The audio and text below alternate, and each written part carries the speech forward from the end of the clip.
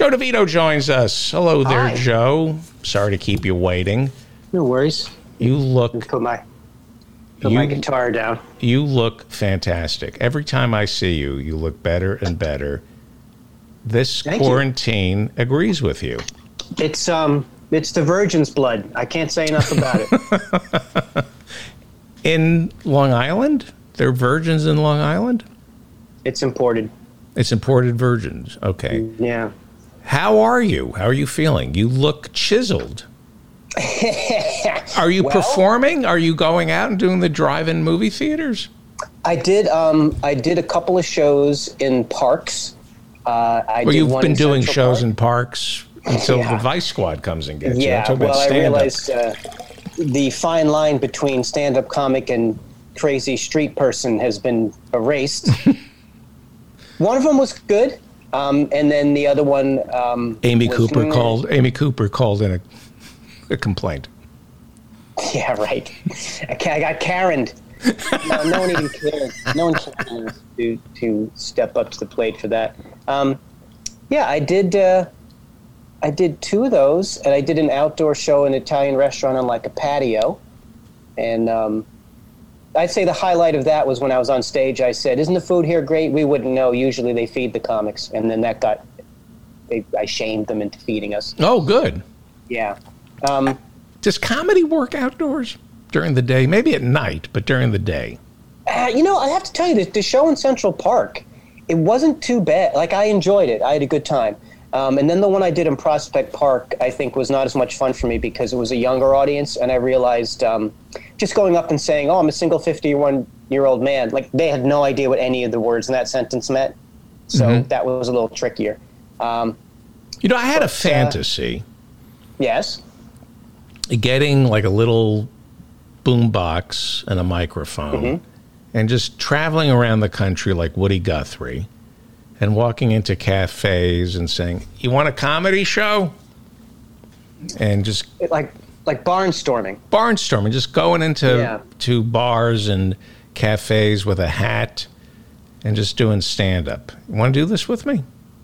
Well, that's predicated on indoors and cafes being open. And a hat. And hats. He had a hat. Yeah, it sucks, because I remember back when I first started, there was a group of guys I ran with, and the way we would get our stage time was one of us would say, "Hey, I found a bar somewhere. They'll let us do a show on Friday." And we would go show up with our little amp and our microphone. And, it's funny. I always used to say, I miss those days. And then I meant out of nostalgia, but now I miss those days as a source of income. Well, I think I think we could make more money doing that. I mean, seems to me I could walk into a coffee shop. Anytime I walk into a coffee shop, I go, "Where's the stage? Where do you put the stage?" Do you do that? You walk into a bar, where do you put? Yeah. I went through a phase when I was producing a lot of little shows like that a friend of mine actually said, "Stop looking around for a place to set up the stage." But every place I looked at, I thought, "But we could do a show here." And he would say, "That's a check cashing place. They don't need you to come in there and do a show." Yeah, I always used to think that. I'd look around and say, this was great, because comedy requires so little and is usually given so little. And yet nobody figures it out. That when you show up to a gig, the guy hiring you, unless it's a professional comedy club, and even then, I've been amazed at how stupidly they've been designed.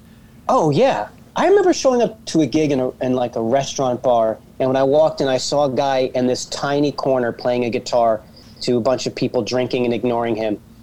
And I thought, oh, my God. And I said to the person who met me there, I said, "This isn't where we're doing the show, is it?" And he said, "No, of course not." And he led me into a smaller, worse room. Yeah.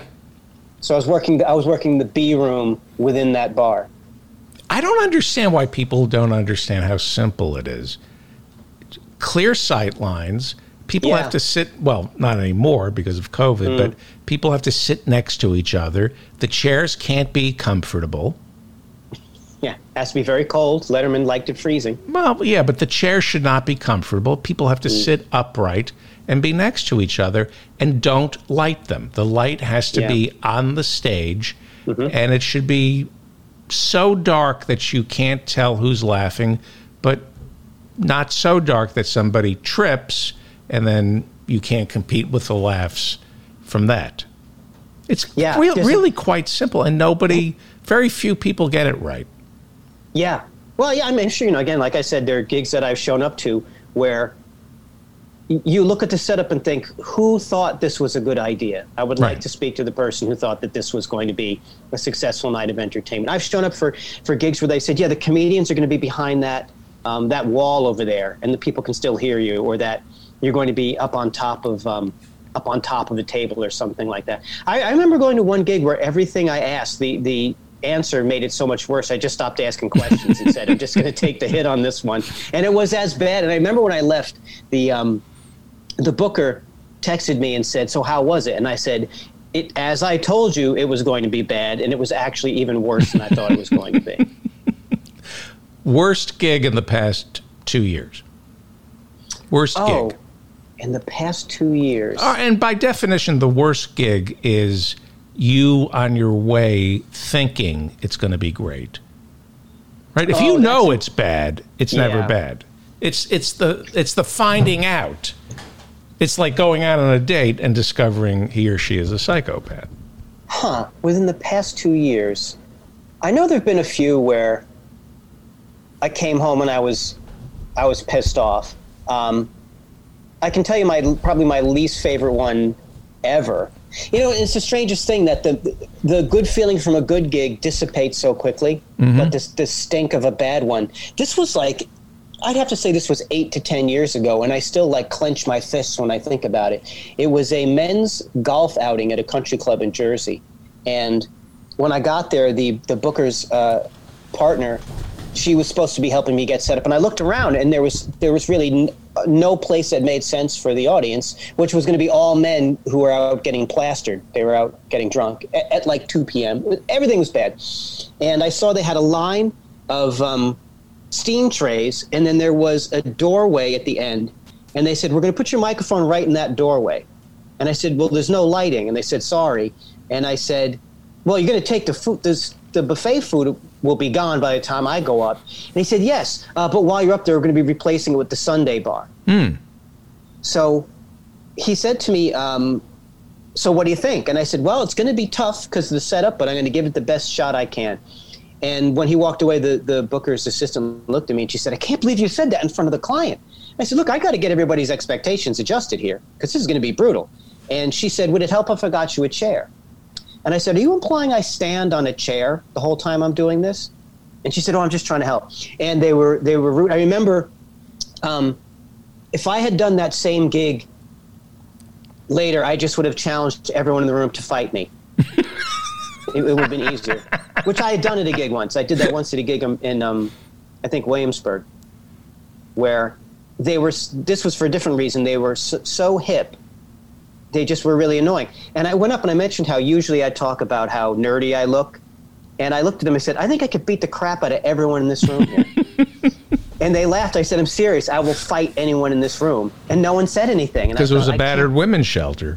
Well, I should probably read the paperwork closely before I show. No, they were very annoying. And I don't say this. I'm certainly not a tough guy, but I would rather have taken a beating than do some of these gigs. It really takes an emotional. But if you know up front it's going to be horrible, you're fine with it. I think you can steel your nerves a little bit. If you're driving out, it's coming. Yeah. If you said to me, I got a crap gig. You want to drive 2 hours, and it's going to be the worst experience of your life. I go, great.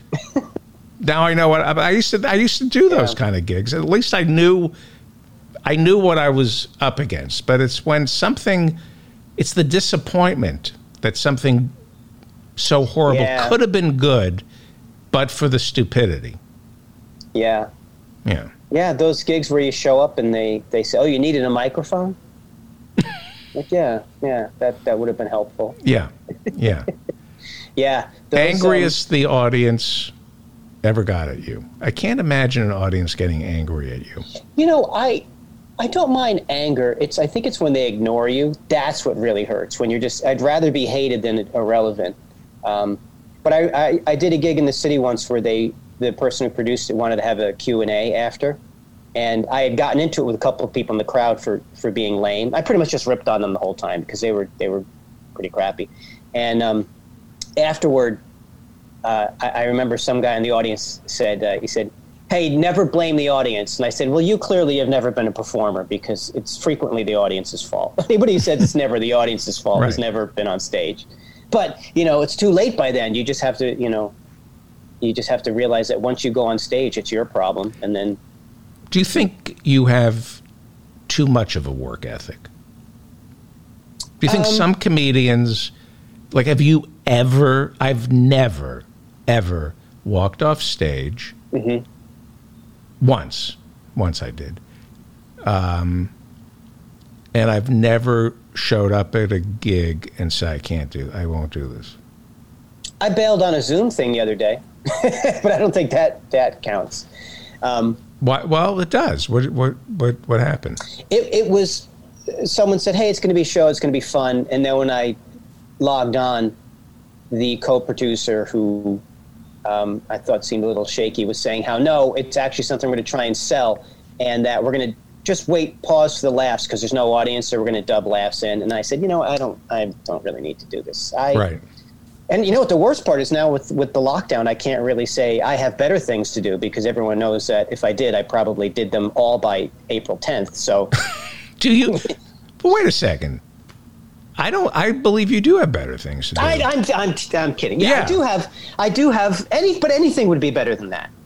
Elective surgery would be better than that now that they're open again. So, yeah, it's now when it's they say elective surgery. Mm-hmm. It should really be elective. Don't you think we should vote on surgery for certain people? I don't have the bit figured out yet, but I think maybe there's something with the Electoral College factoring in there. There's certain, maybe. Yeah. Why does Rhode Island get to decide if I get dental implants? So you turned it down. Did you feel guilty?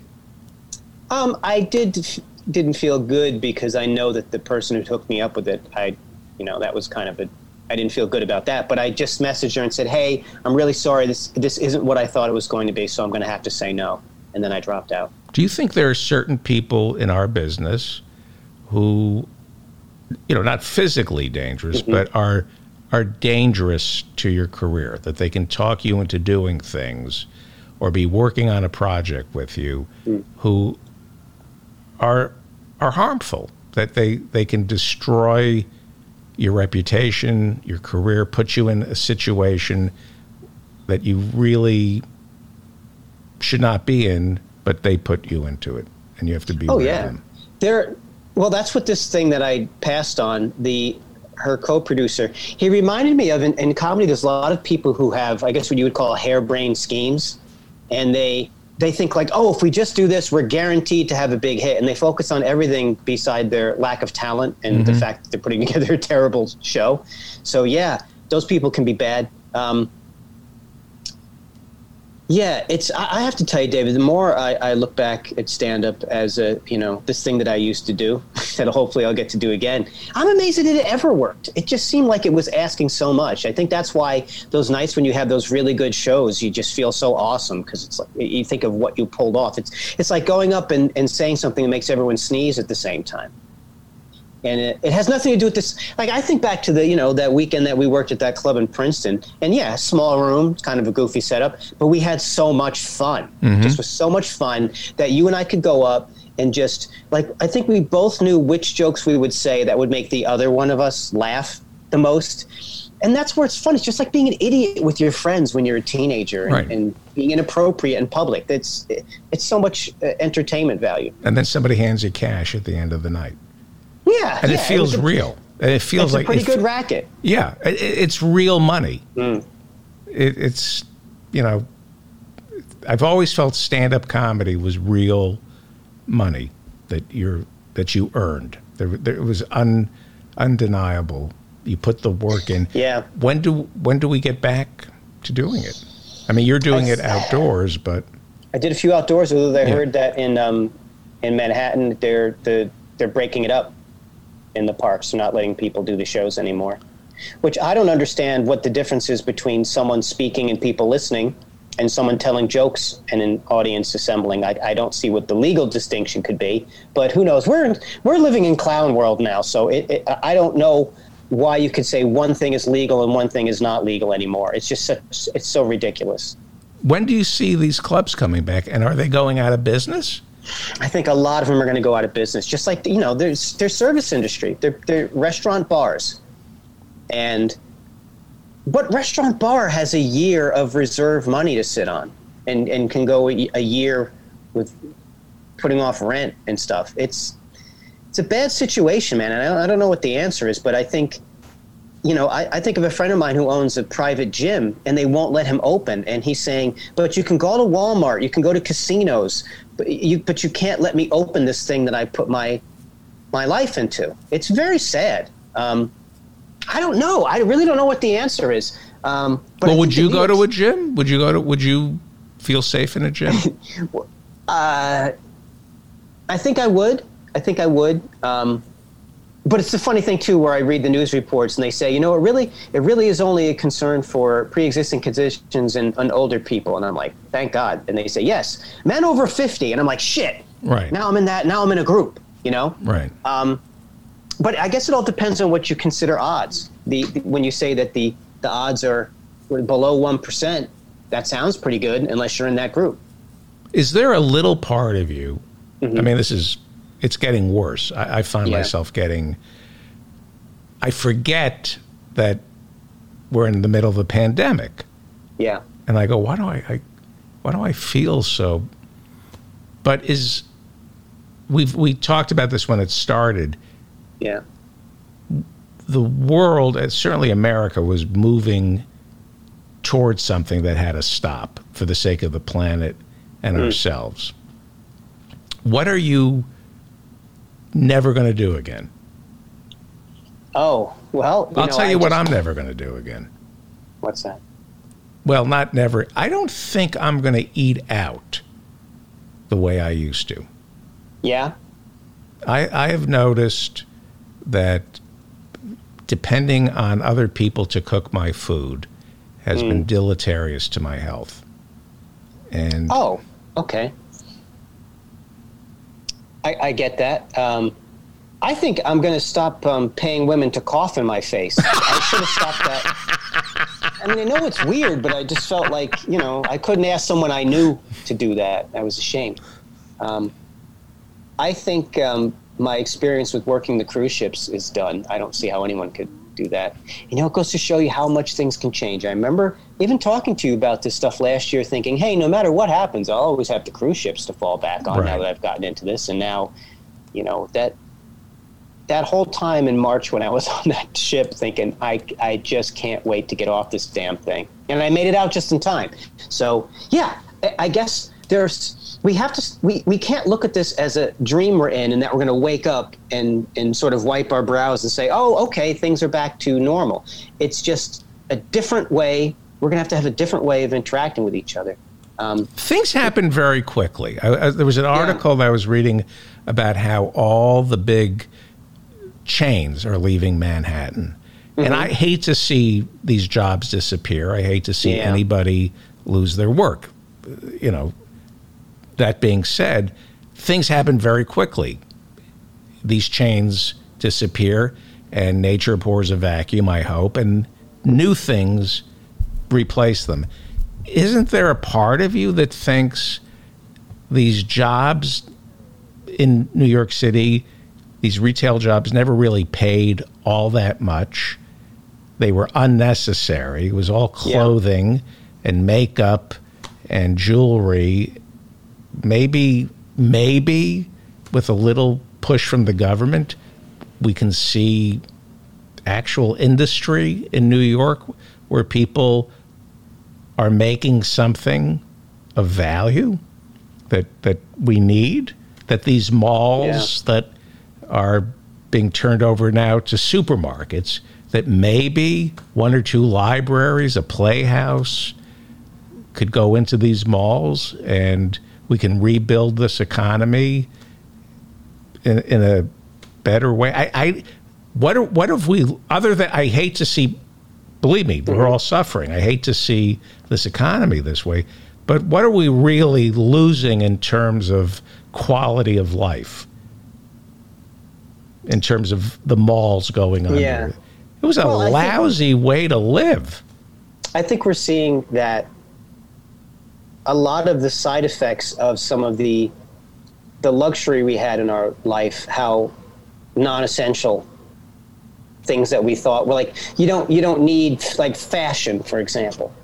Fashion is something you have when you have a society that's got a lot of excess going on. You don't need a whole lot to live. Now, the question is, are people going to focus on more important things? I don't know. There's a moment at the beginning of the crisis where I thought, maybe we'll finally appreciate people who have the really hard jobs in our society. Maybe we'll really appreciate not just the nurses and doctors and all that, but the garbage men, the truck drivers and all that. But that didn't last because we don't want to. We don't want to appreciate people who actually work. We just shifted our focus to who's big on TikTok and shit like that. So I think the saddest thing is that if we go through all this and we don't learn anything from it. And I just know in my own personal life, I am trying to learn from this, that I am very fortunate. I'm healthy. My family's healthy. I'm bored. I'm worried about the economics of it, but it's not a life or death thing for me. So I don't want to be one of these people who goes through something and at the end they haven't learned, they haven't changed. But as far as what we'll be like as a country or as a world, I can't say because there's no way you can predict any of this stuff. I mean, look at predictions from just 4 months ago, how absurd they seem now. I mean, I even noticed that when I was going through some old social media posts, just trying to clear out some stuff. And I think, wow, I can't believe that used to matter to me, that used to be a big deal. And that is a weird thing, too, because I've noticed that when I go and watch comedy from before this, can you go back and do that material where you're complaining about waiting in line at a supermarket? Does the audience hear that, and do they think, I'm going to shift into the magical memories of back then? Or do we only want to hear things that are in this moment right now? Right. I don't know. I don't know.